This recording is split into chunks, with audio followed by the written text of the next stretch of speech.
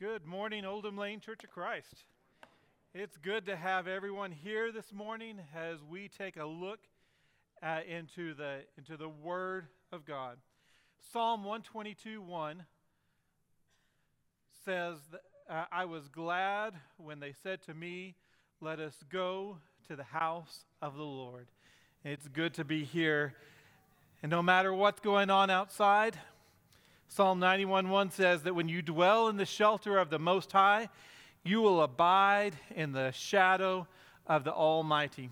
I don't know about you, but the last few days, any place that you can get a little bit of shade, it feels pretty good. But the shadow of the Almighty, it brings not just temporary, but eternal relief. There was a story about a boy one night that was being put to bed by his father.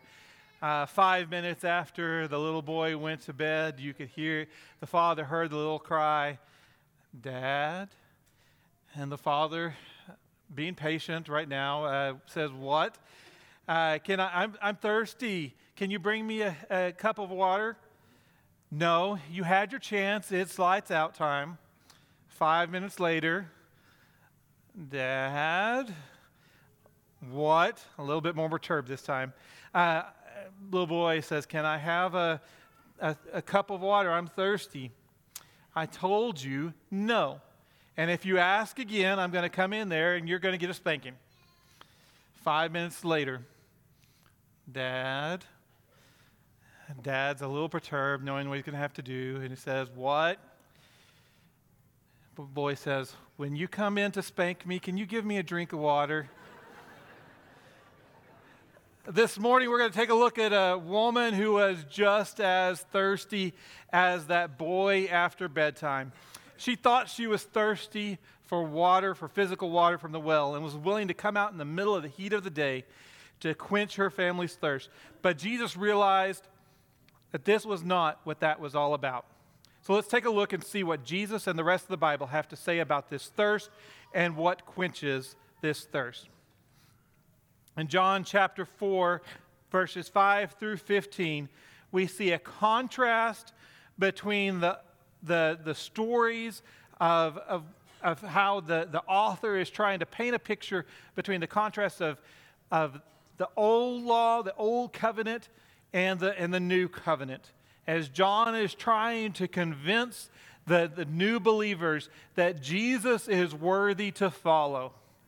And he shows specifically here that the paradigms and traditions of Jewish society are not the way that you should be going, but you should be following after Jesus.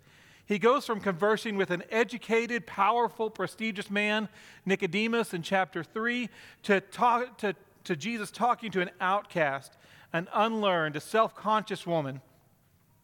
And when you combine these two passages and Jesus' conversation with Jesus, it makes an important spiritual point that the gospel is for everyone. No matter where you are in life, no matter where you are in the world, the gospel is for you. Specifically, Jesus is for you. And Jesus can reach each person, no matter where they are, at exactly the way that they need to be reached. So let's take a look at verse 5. Backing up a little bit from where James began the reading, let's do a little bit of setting here. In verse 5, we see that he came to a town of Samaria called Sychar, near the field that Jacob had given to his son Joseph. This was a setting that's important, because in Genesis chapter 33, we see a little bit of background that Jacob had indeed dug these wells, and when he came back and was trying to reunite with his estranged brother Esau. Then in Genesis 48, Jacob would give this piece of land to his son Joseph. But for Jesus to be here now in the region of Samaria, in the country of Israel, is unusual.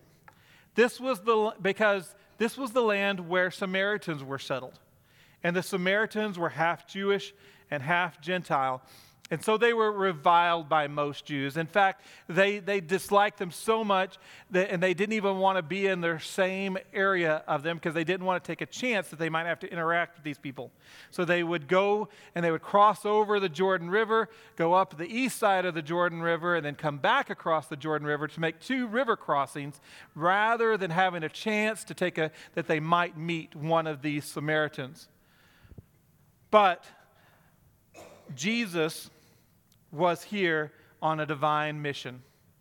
He was here for a different reason.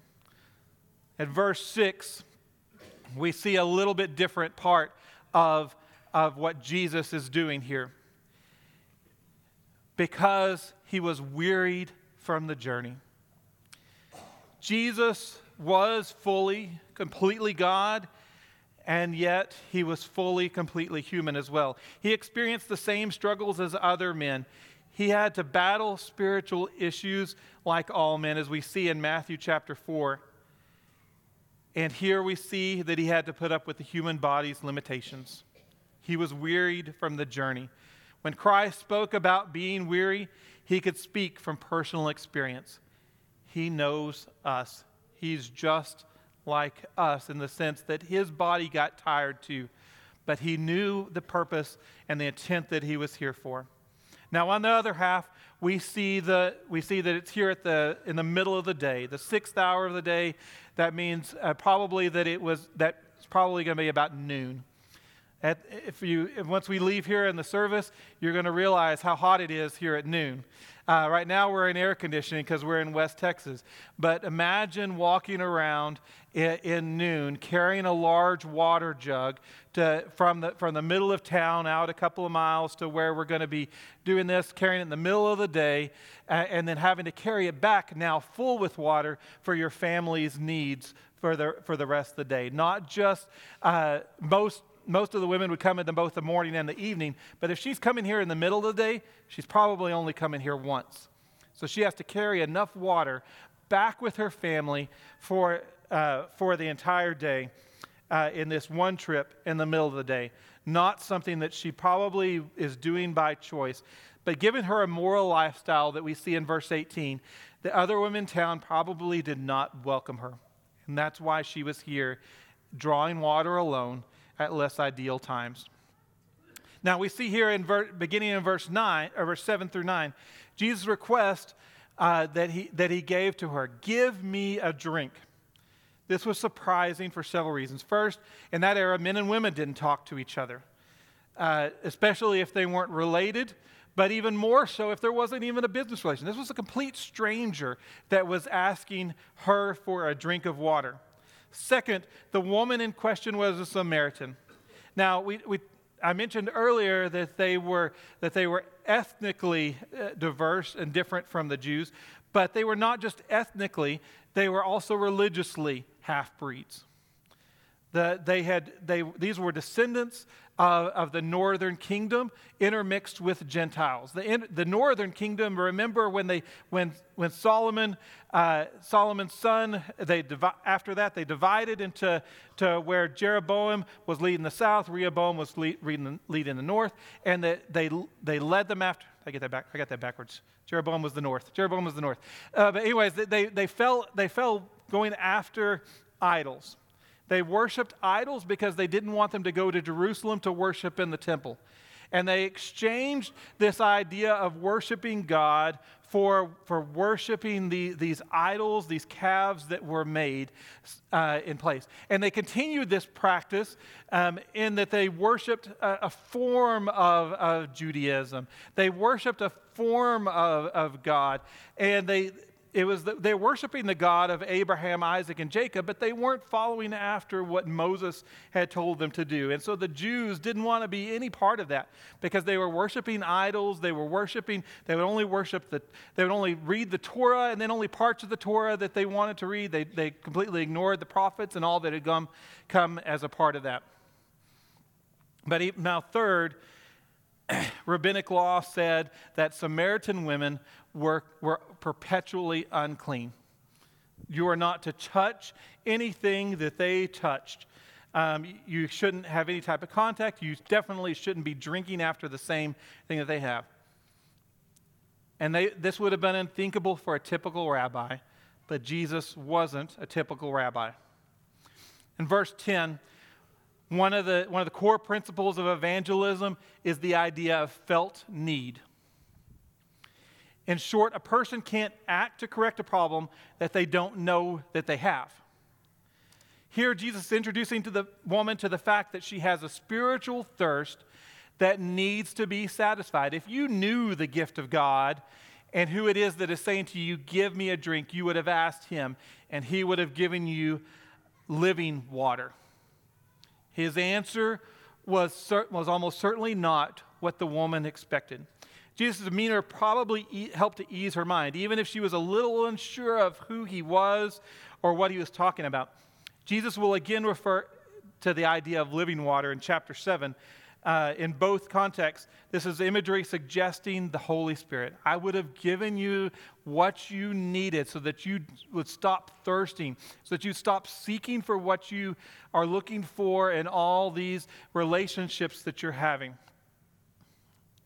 In verse 11, the woman Jesus is speaking to is not only a Samaritan woman, but a lonely outcast who is probably not well educated in the scriptures and even what the Samaritans read. And yet this verse shows that she has a certain level of courage and of wit, that she's willing to come to him and talk to him about, are you sure you know what you're asking? You have nothing to draw water with and the well is deep.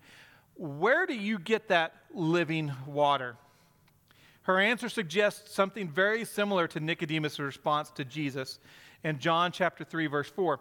Nicodemus grasped that there was symbolism in what Jesus was talking about, but did not fully understand it. Here, the woman seems to recognize that Jesus speaks of something other than literal water. She realized, you don't have all the stuff that you need to get this, so how are you going to give me water? And she realizes, you're not talking about what I think you're talking about, are you? As verse 12 will show, she also recognizes that whatever Jesus means, he's making some grand claim about himself. This brings up something that we sometimes do when we look at Scripture. One thing that's a common mistake is that when we see something in the Scripture, we often assume that it's just a physical, worldly interpretation of some spiritual point. The Pharisees frequently make this mistake as they debate with Jesus in later chapters. And we often do the same thing too. We take a Scripture and we assume that it's just talking about something physical that we need to do. When you look at the Ten Commandments, is it talking about the list of do's and do nots? Or is it talking about getting to the heart of the matter? And that's what Jesus preached on the Sermon on the Mount. That this was about your hearts being changed. Those commandments that Moses brought down from Mount Sinai was not about this list of do's or nots. That was a physical manifestation of how your hearts should be changed. The second mistake comes in that we don't go back and ask for more information.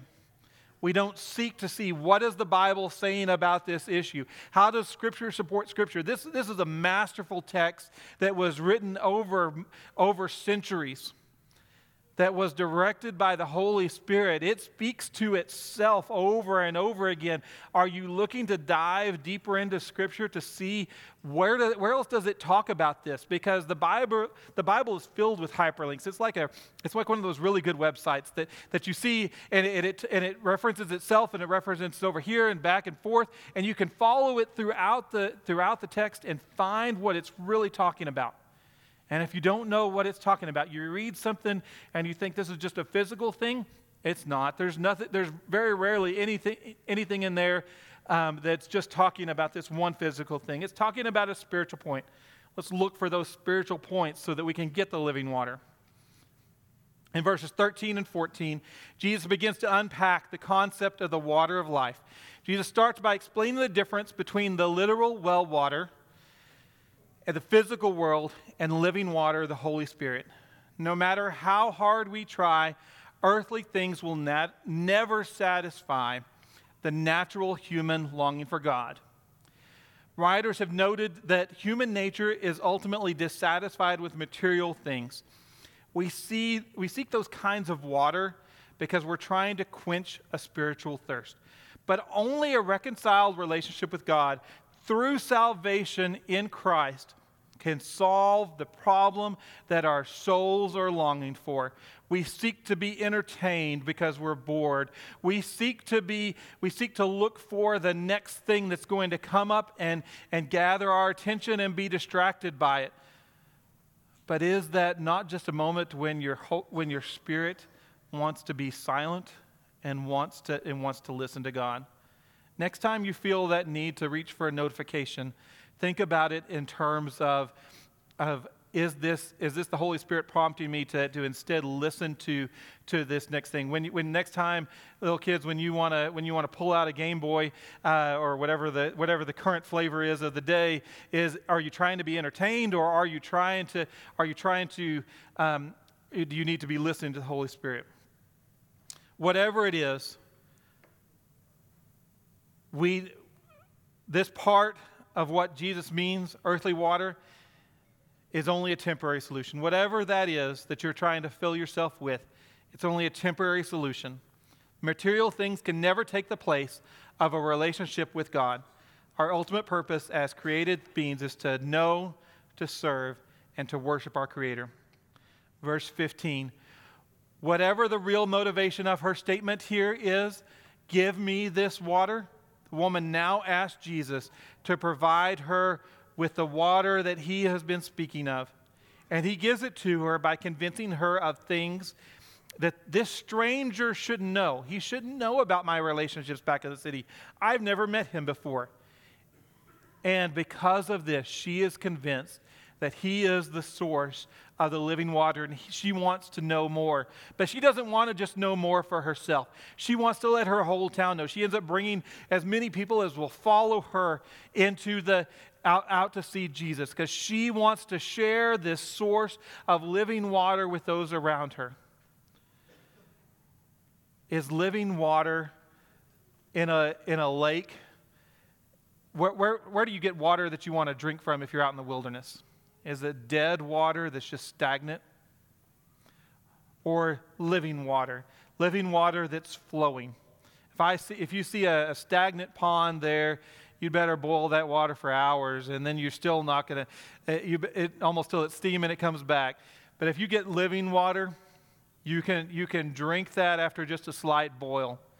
You can bring it to boil and you can drink it, because it's living water. It doesn't have all the things growing in it. Things are going to be living in that, like fish. When the fish can drink it, you know it's good. When we're here as Christians, we need to be like living water that allows living water to pour through us, and to be able to be like the Samaritan woman. But what is this living water? We all know this expression of thirst. The burning sensation in our throats. When we start to get a little bit thirsty, our mouth starts to feel a little parched. We start to having a little bit of trouble talking. We have dryness in our mouth. When you start to get a little more thirsty, you start to get a little bit of a headache. When you get even more thirsty, you start to get a little bit lightheaded. And we get to that point, and this feeling becomes, if our bodies recognize this need for thirst, if it becomes acute, how much more sensitive is our spiritual thirst? We turn on a water faucet, and it can remind us of our spiritual thirst, what our souls long for, what would bring us refreshment. God calls us to acknowledge this thirst and to relieve it by drawing from the well of prayer. Our spiritual thirst might speak to our worries or the places where people need renewal, they need hope, and they need relief from suffering. The woman at the well learned from Jesus that a material thing such as water cannot give us lasting peace. At best, it can only give us temporary satisfaction. By contrast, faith in Jesus Christ and imitation of his example can be the source of lasting vitality for us and for those whose lives we touch. This water faucet that we see up here on the screen is a source of water in the midst of, you see behind it, it's all brown grass out behind it. But in the midst of where this water faucet lies, you see flowers that are growing. The water brings forth life. Water, and spiritual water, the living water, brings forth life in us. And it lets us continue to be able to grow and to flourish. Jesus clarifies what living water is in John chapter 7, verses 37 through 39, when he's presenting a message at the Feast of Booths. Beginning in verse 37, on the last day of the feast, the great day, Jesus stood up and cried out, "If anyone thirsts, let him come to me and drink. Whoever believes in me, as the scripture has said, out of his heart will flow rivers of living water." Now this he said about the Spirit, whom those who believed in him were to receive. For as yet the Spirit had not been given, because Jesus had not yet been glorified. He says in verse 37, on this last day, that great day of the feast. Well, what was this feast? This feast was the Feast of Booths, or the Feast of Tabernacles, depending on what your heading may say up there at the top. They both mean the same thing. In the Jewish tradition, it's a Sukkot. You find this background historically to this in Leviticus chapter 23. It comes 5 days after Yom Kippur. We know that as the Day of Atonement. And we see Yom Kippur as a type, a picture of the death of Jesus, his redemption, his shed blood, his sacrifice as the Lamb of God. So 5 days after Yom Kippur, they hold this festival of tabernacles. The reason for that is they would commemorate their wilderness wanderings.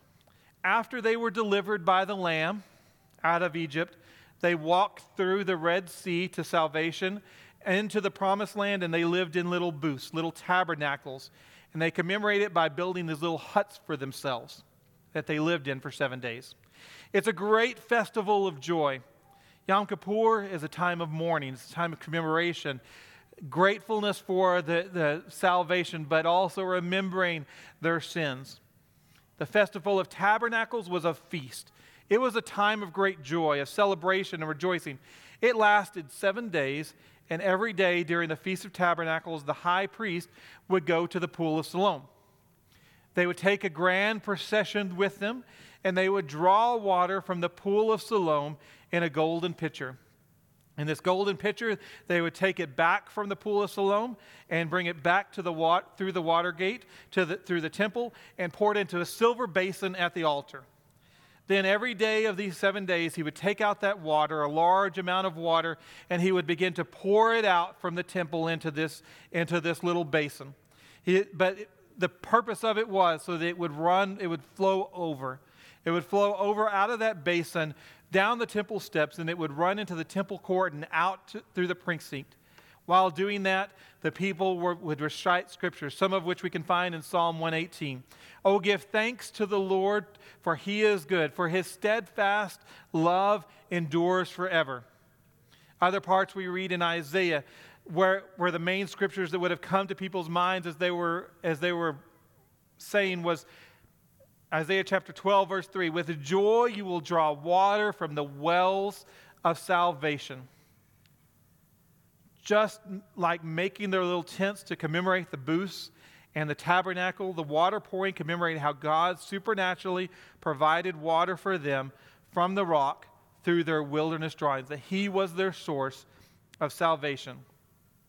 For 7 days, the water has been poured out, and the water is running down the steps of the temple into the precinct. To that backdrop, Jesus cries out, "If anyone thirsts, let him come to me and drink." He shouts this out over all the songs, over all the prayers that are being offered. He who believes in me, as the scripture has said, out of his innermost being will flow rivers of living water. So here Jesus is standing in front of the temple and all that it enshrined. And the practice of pouring out the water, commemorating the temple, the dwelling place of God. And what is he saying? If any man thirst, let him come to me. And he is calling them to come to him. He is standing there as the rabbi from Nazareth saying, if you really are thirsty, you need to come to me. I am the rock. I was that water springs forth from. I was the springs of life in Genesis that welled forth from the ground. I am the source of the living water that the prophets told you about. Come to me and drink. Maybe your problem, though, is when you come to Jesus, is that the things that you're really thirsty for, when you come to him to drink, are really not what things are from God. Your desire and passions are for the wrong things. You've got the wrong desires. It's not that they're necessarily sinful, it's that they might be the wrong things. This was the problem of God's people throughout their history. In Jeremiah chapter 2, verse 12, we read, be appalled, O heavens, at this. Be shocked, be utterly desolate, declares the Lord. For my people have committed two evils. Here's the two evils they did. They have forsaken me, the fountain of living waters. They forsook God. They turned aside from him. And then their second one is that they hewed out cisterns for themselves. Cisterns are jars, things meant to hold large amounts of water, tanks of water. They've hewed out cisterns for themselves, broken cisterns that can hold no water. God was willing to pour out upon them the fountains of living water, but they had forsaken God. They were looking for water themselves. And they were looking for it in all the idols that they were worshiping. They were looking for it in the ways that they would look for worship for themselves. They would craft themselves idols. They would worship their own things that they wanted to worship rather than searching after God. They would make for themselves rather than being the type of people that God wanted them to be. But what I'm trying to press on you now is this idea of passion and desire. That it's not, in fact, that they are too great, that your desires are too great, but that your desires are too weak. In most people, they don't realize thirst until you're becoming dehydrated. And often we confuse thirst with hunger. We don't understand what thirst is in our bodies. We confuse thirst for living water with boredom or a desire for something else. In our spiritual lives, we often ignore our thirst for the living water because we confuse it with other wants. It is, in our time of worship, it's just another thing that we drink to satiate our thirst? Or is it something that we use to quench it with the living waters of God? Do we try and satisfy eternal longings with a moment of pleasure? Matthew chapter 5, Jesus tells in the Beatitudes, "Blessed are they who hunger and thirst after righteousness, for they will be satisfied." Are you thirsty? Are you thirsty like David was, a man after God's own heart? David wasn't perfect, but he longed for God and the living water. In Psalm 42, he cries out, "My soul thirsts for God, for the living God. When can I go and meet with God?" Psalm 63 says, "You, God, are my God. Earnestly I seek you. I thirst for you. My whole being longs for you, a dry and parched land where there is no water." Psalms 143, "I spread out my hands to you. I thirst for you like a parched land." Are you reaching for what quenches your thirst? The good news is that God is the quencher of thirst. In Revelation chapter 7, he says, "Never again will they hunger, never again will they thirst. The sun will not beat down on them, nor any scorching heat. For the Lamb at the center of the throne will be their shepherd. He will lead them to springs of living water, and God will wipe away every tear from their eyes." In Revelation 21, he said to me, "It is done. I am the Alpha and the Omega, the beginning and the end. To the thirsty I will give water without cost from the spring of the water of life."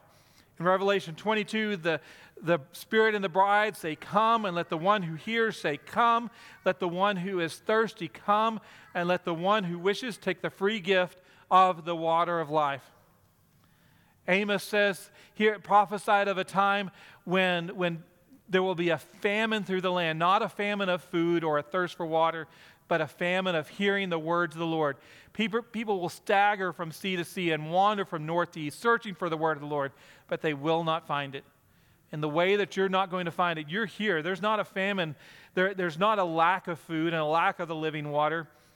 It's, are you surrounding yourselves in the right measure so that you can find it? If you're in a place where you're not putting yourselves in times of worship, where you're not building those times of encouragement from the body of Christ, then you're going to be hungry and thirsty all the time.